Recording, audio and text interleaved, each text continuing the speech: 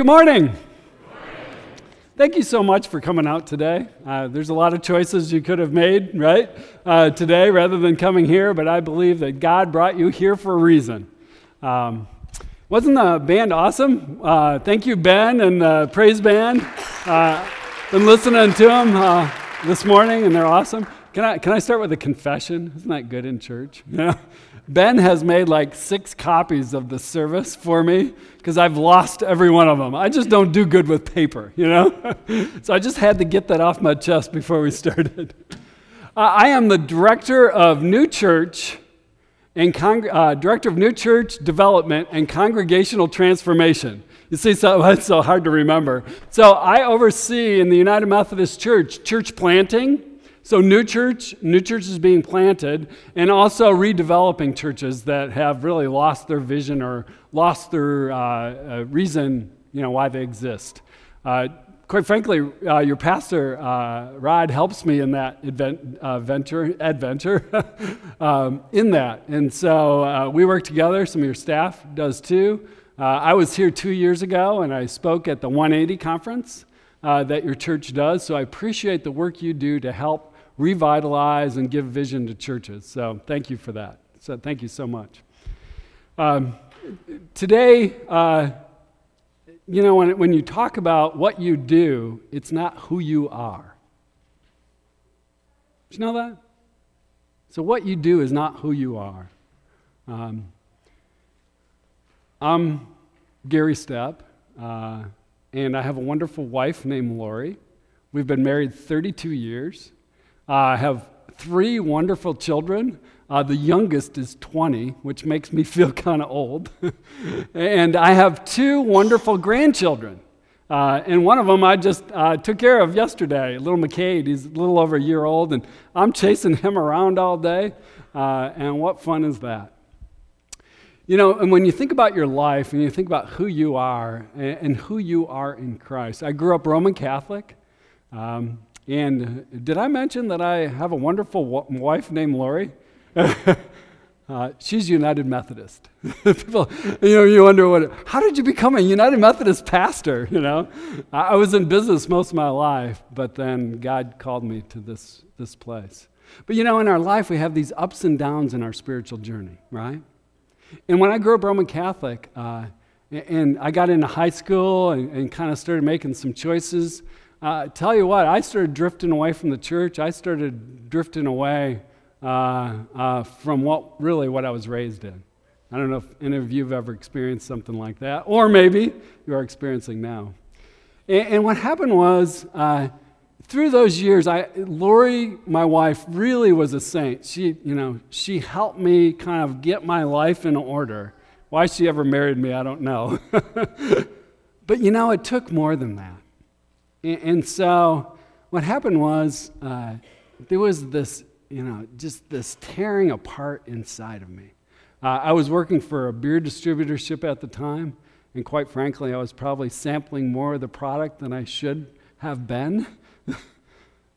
And so one day, I went to the United Methodist Church in Petoskey, Michigan.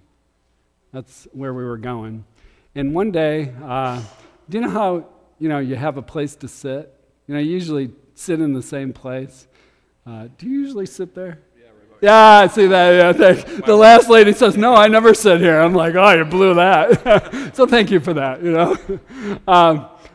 So we would sit, about like that, or and it was, it was just a normal day. We're listening to this preacher preach, and I'm listening to this. And I'm being torn up inside. And I'm telling you what, I made the simplest prayer that day as I watched that preacher. And I'm thinking, Lord, I really need direction in my life. And from that time on, it was like God grabbed a hold of my hand and said, let's go, But it just didn't happen that day, There was times through my life where I was trying to bring my life under control. You know what I mean? I was trying to do it myself. I went to a Billy Graham crusade, went forward, gave my life to the Lord. You know what God spoke to me? It's like, you already have me in you. You've believed since you can remember. And I'm like, you're right. What am I missing? What was I missing that day that I needed so badly in my heart? I'm telling you what, I don't think we're living the resurrection. I was missing that intimacy with God. I'm telling you what, when God grabbed my hand and I started to go, I started getting more involved in the church. And I was a bike shop owner at the time, by the way. And I wanted to teach a Bible study class, but I couldn't teach it to adults. That would be too intimidating. So I started teaching the 6th grade Sunday school class just to learn the Bible. And when I first picked it up, I started reading the Bible, praying more. And I'm telling you, my life came to life. Do you know what I mean? It was just such a wondrous thing. And when we think about it, what can the church get away from? Churches can get away from this, right? And also us as individuals can get away from that intimacy with God. I go to churches across the conference now and do consultations with Rod and Kim and Tammy and Ron on their staff here. And I'm telling you, we ask them about, what's your relationship with God? Tell us about your journey. And they talk about the things that they do. Well, I'm a trustee, or I'm on pastor parish, or I work in the nursery. You see what I mean? It's what we do, and we're kind of a try harder kind of people, aren't we? Our culture is, if we just try a little harder, we'll get it right. And Paul, when we look at the Bible, we're going to look at Galatians, and Paul in the Bible is a follower of Christ, and he talks about that, don't get away from that. So he's writing a letter to a group of churches in Galatia. And here's what he writes. In Galatians 1:6, he says, I am shocked that you are turning away so soon from God who called you through himself, through the loving mercy of Jesus Christ. So what is he so shocked about? Well, it's that we get away from that intimacy, that relationships, that knowing that we're forgiven, right?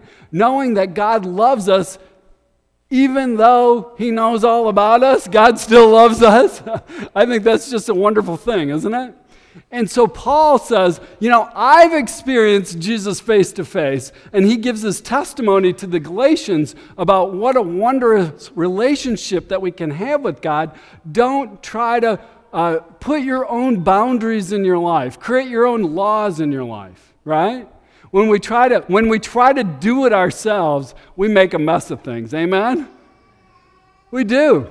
And so what it is he was actually a Pharisee, which he was an expert in the Bible and the law. And so he was an expert about the 10 Commandments and how those guided your life. And the Pharisees would actually add all kinds of stuff to make sure that they were good people, to make sure they're going down that right path. And he said, I am an expert at this stuff. So he says in chapter 3, verse 1, he says, oh, you foolish Galatians. And I'm thinking he's speaking to us, right? Oh, you foolish Galatians. Who has cast an evil spell on you? I love that line. In verse 3, he says, how foolish can you be? After starting your new lives in the Spirit, why are you trying to become perfect by your own human effort? And so that word there is actually flesh. So you're trying to do it in your own flesh, or you're trying to do it on your own, so to speak. So in the Greek, it has 3 meanings. The first meaning, flesh, is just flesh. But the second meaning of flesh, this nature, is why are you trying to try it so hard by yourself? I tried that. I tried doing it on my own, and it doesn't work. It doesn't work. Did you know that in the Old Testament, only the leaders had the Holy Spirit and the prophets? And what's the difference now? This is a test. What's the difference now? Rod has done a good job here. You can tell him that. We all have the Holy Spirit now guiding and leading our lives if you've If you have Christ within you, you have the Holy Spirit now within you. So back then, all they had was the law to help guide their lives. So these had professionals, right, to create God, these laws to guide your life. Paul's like, don't go down that road, and don't try to do it yourself. And so my nephew Britton, he came to live with us a few years ago.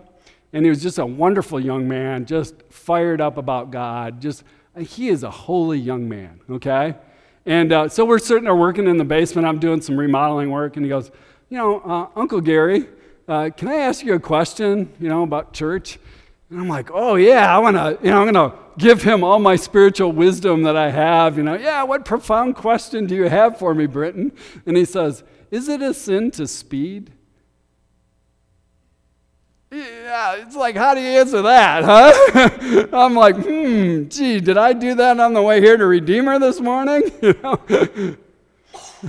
And then he asked another thing. He says, Pastor Gary, Uncle Gary, he says, I just listen to Christian music mostly, but you've been listening to country music down here.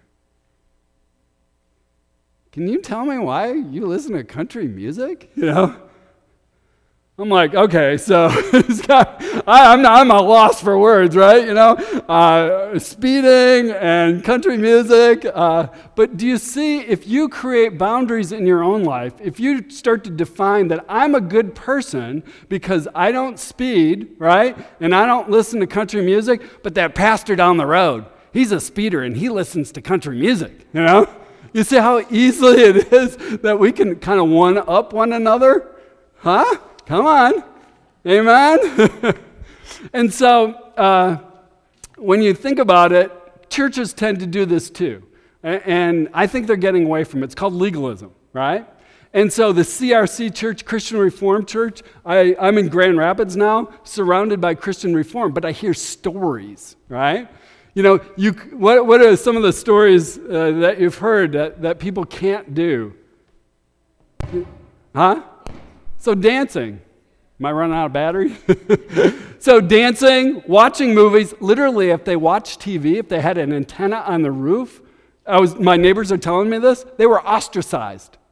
Do you see how we create these artificial boundaries in our life? I don't have an antenna on my roof. Actually, they hid them in the attic. I just found out this later. And so we create these artificial boundaries in our life and in our churches to make us feel better, right? And this one person from Grand Rapids, when I was pastoring in Indian River, came up to me and asked me, so Pastor Gary, I just need to know this. Is it a sin to golf on Sunday? And I'm a golfer. And I said, only if you shoot only over your handicap, because then it's like work. Only you golfers will get that. The Masters is on today, so it's like a national holiday for me. But when you think about this speeding thing, and you think about breaking the law and speeding, well, if you're going a little bit over the speed limit, generally the police won't pull you over. There's probably a state trooper going in there. But you've driven past state troopers, right? Maybe going over the speed limit, you forgot, just kind of got carried away. But when you think about the Holy Spirit in your lives, when God is guiding your lives, you think about driving there. So if you can get a ticket for driving too fast for conditions, right? What does that mean? Well, usually it means you got in an accident and the cop gives you a ticket because you were driving too fast for the conditions, but it took you to get in an accident first, right? And so when you think about the Holy Spirit guiding, it's the guiding. Time to speed up, but time to slow down. Time to watch for traffic. Time, the conditions are so bad you have to slow down or pull over or stop. Can you imagine having that kind of guidance in your life? And so when Jesus starts to talk about the Holy Spirit, in the Gospel of John, Jesus begins to unpack what the Holy Spirit can mean in our lives as Christians. In John 14, Jesus says, if you love me, obey my commandments. So he's given us boundaries, but he says this, then I will ask the Father, and he will give you another advocate who will never leave you. He is the Holy Spirit who will lead you into all truth. Who wants that? If you want to find true freedom in your life, right? If you want to find your true self, what Jesus is saying is go to the Holy Spirit. Allow the Holy Spirit in your life to guide you in those areas. He also says, but when the Father sends the advocate as my representative, so the Holy Spirit is going to witness for Jesus while the Holy Spirit is in you. That is the Holy Spirit. He will teach you everything and remind you of everything I have told you. So, did you ever have those times when you're kind of reading Scripture and it's like coming alive to you? That's the Holy Spirit. I think we can be missing that in our lives, and we can be missing that in the churches. And so when you think about what does the Holy Spirit have to offer us, I have a list. The Holy Spirit, I think, brings us intimacy with God. When I was early on, right after that prayer that I prayed, I went to a Holy Spirit conference in the Roman Catholic Church. There was 2,000 people there. This priest came up to pray for me, and he just looked at me. I didn't know him from Adam, and he looked at me and he says, keep praying for your calling. And I was in that bike shop at that time. My heart melted. This priest was speaking into me, a Holy Spirit. And I mean, God just spoke to me that. When he prayed over me, it was like God was breathing on me this close. Have you ever experienced that kind of intimacy with God? Where God can breathe on you, the breath of life. I think it also connects us to Christ and reminds us that it's about Christ that's helping us guide our lives, that Christ is the model for our lives, but it also gives us the witness to be bold and go out there and tell people about Jesus. Folks, that's how we grow. That's why we're here. Did you know that? The church exists for the people not here yet. Think about that. So it reminds us to be a witness for Christ. It guides our conscience. Like I said, you get this personal advisor inside of you. When I looked it up on the definition, it's like a personal advisor can advise you in careers, education, health, lifestyle, right? Can you imagine having and being able to access the Holy Spirit to help guide you in these directions? When I hear people say, I'm buying a house, or I'm doing this, I'm doing that, having another, I'm thinking, is the Holy Spirit guiding your lives? Because it's so much more powerful to have the creator of the universe being able to guide your lives. I think that's exciting. And it also gives us strength. Did you know that this is a tough world sometimes to live in? We can get a lot of curveballs thrown at us, can't we? And the longer you're here, the more curveballs it seems like get thrown at us. And so, did you ever hear anybody say, I don't know what I would do without my faith. My faith got me through. What it is, it's the Holy Spirit undergirding and helping you through those times. It's the Holy Spirit that will encourage you. It's the Holy Spirit that will uplift you. And we need that, don't we? Because we're a culture of we can do it on our own. We can deal with it on our own. But Paul says there's a better way. There's a resurrected way, a living way. And so you go back to the Galatians in 5:16. I love the way Paul writes. So now he's warning us. Now he's talking about living in the Holy Spirit. In 5:16, Paul says, so I advise you to live according to your new life in the Holy Spirit. Then you won't be doing what your sinful nature craves. Remember when I talked about the flesh? So you have the flesh, which is regular flesh. 3 meanings in the Greek. The second one is trying to do it on your own. This third one is a little deeper. It's your unredeemed nature. What is that, Gary? Well, your unredeemed nature is the place that you never let God into that place. You never let the Holy Spirit into that place. And don't tell me you don't have a place like that. Paul is going to say, and he's going to tell us, guess what? We all have a place like that. He says, then you won't be doing what the sinful nature craves. The old sinful nature loves to do evil, which is the opposite of what the Holy Spirit wants. I love this confliction. The Spirit gives us desires that are opposite of what the sinful nature desires. And then he says this powerful verse in verse 17, circle it, put it in your memory bank. These forces are constantly fighting each other, and your choices are never free from this conflict. Do I get an amen for that one? Come on, folks. I know. But gosh, to me, Paul says, oh, you've made sense of my life. You've made sense of these internal conflicts. So some of these conflicts, mind you, are big ones. Like when my life's out of control, right? When I needed the prayer, I just need direction. But then, we can tweak, right? We can tweak our lives as we get closer to God. And so there's smaller things in our life that God is going to be speaking into, okay? And so he goes on to say,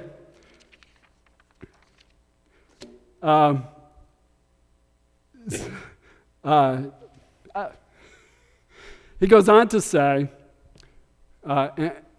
reminds us that there's a better way, right? And if you think about if Jesus is the model, and Paul is doing this himself, what are the three things that Jesus does constantly in his life? This is a test. Thank you. So we see Jesus stopping and actually separating himself, right? And when their decisions are high, right? Jesus is really taking some time out to pray. The other thing he does is he's in a small group. Thank you. Right? I believe that he had 12 in this small group. And I believe he had 2 accountability partners named James and John in that accountability group. Isn't that cool? Jesus is the model. And what's the third thing? Jesus really knew his Bible. He was human. He had to learn that stuff, He had to read that. And he read it, he knew it, and he could show you how it applied and how it guided and directed him. So it's simple when we add these three things into our life. Do you have those three things in your life? Right? Paul says what happens is if we don't add these things in our life, that when we follow the desires of our sinful nature, in verse 19, the results are very clear. In other words, we're going to get directed in areas in our life that are going to crash and burn. And he says, sexual immorality, impurity, and lustful pleasures, right? So we see a world broken with sexuality. You turn on the TV and there's images that we shouldn't even be watching on TV, right? And so we see this brokenness that will get into our lives. How about in idolatry and sorcery? So we also have excessive admiration or love shown for something or some things. We like to, put things up on a pedestal, don't we? And the other thing is, sorcery can actually mean addictions. So these things can kind of take over our lives. Quite frankly, that's where I was. And then you have the relationships, hostility, quarreling, jealousy, outbursts of anger, selfish ambition, dissension, division, envy. So we have these things attacking our relationships when we don't let God into these areas of our life and take them over. How about, then he ends with drunkenness, wild parties, and other sins like these. Let me tell you again, as I said before, that anyone living that sort of life will not inherit the kingdom of God. Woo! What does that mean? What does that mean? Well, Jesus said that the kingdom of God is ushering into the earth, right? Is coming in to the earth. In other words, those areas in your life will never be resurrected. You can't live fully and completely in those areas of your life if you don't let the Holy Spirit in. Let the kingdom of God resurrect you in those areas. And so what would it look like to have this fruit in your life? Well, did I tell you that I rode bicycles? Or I had a bike shop? I am not going to ride this off the stage, but I want to. So this is one of my one of my bikes. I have a couple. And it's a Bianchi. Somebody said in the first service, you really didn't pay $2,250 for this bike. I'm like, no, I own the bike shop, but that's what it retailed for. Can you imagine? And that was in 1992, right? And so every spring I get up and I'm a bike rider. I love to ride my bike. So these are the nuances that the Holy Spirit kind of pushes you on. Guess what I want every spring? A new bike, right? So I'm out riding this spring, and I'm riding down the road, and this young kid, about 25 years old, strapping, muscles, passed me like I'm standing still, and he's riding a brand new Bianchi, my bike. I'm like, oh! But I think it was, you get those God reminders in your life, right? That, everything I have is because of God. And that I need that reminder, those nuances, those little pushes, those little reminders to remind me that, maybe I don't need a new bike. My wife reminds me of that all the time, by the way. She's my second Holy Spirit voice. But we need those other voices too, don't we? This verse I'm preaching on has been gnawing at me for 6 months.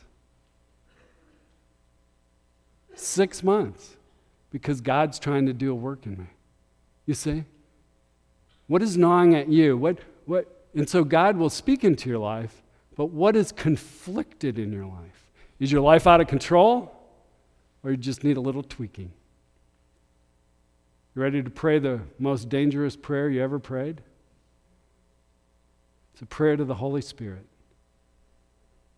If you're willing, pray with me and repeat after me out loud. Close your eyes. Come, Holy Spirit, come. Come into those areas of my life that I have never let you in before.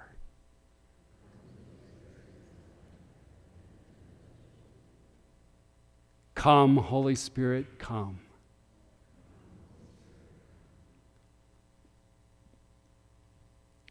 Gracious God, I pray you pour out your Holy Spirit on these folks that have gathered here today, that have opened up their hearts to you. And I pray the Holy Spirit continues to work at them, surround them, and guide them, and lead them into all truth.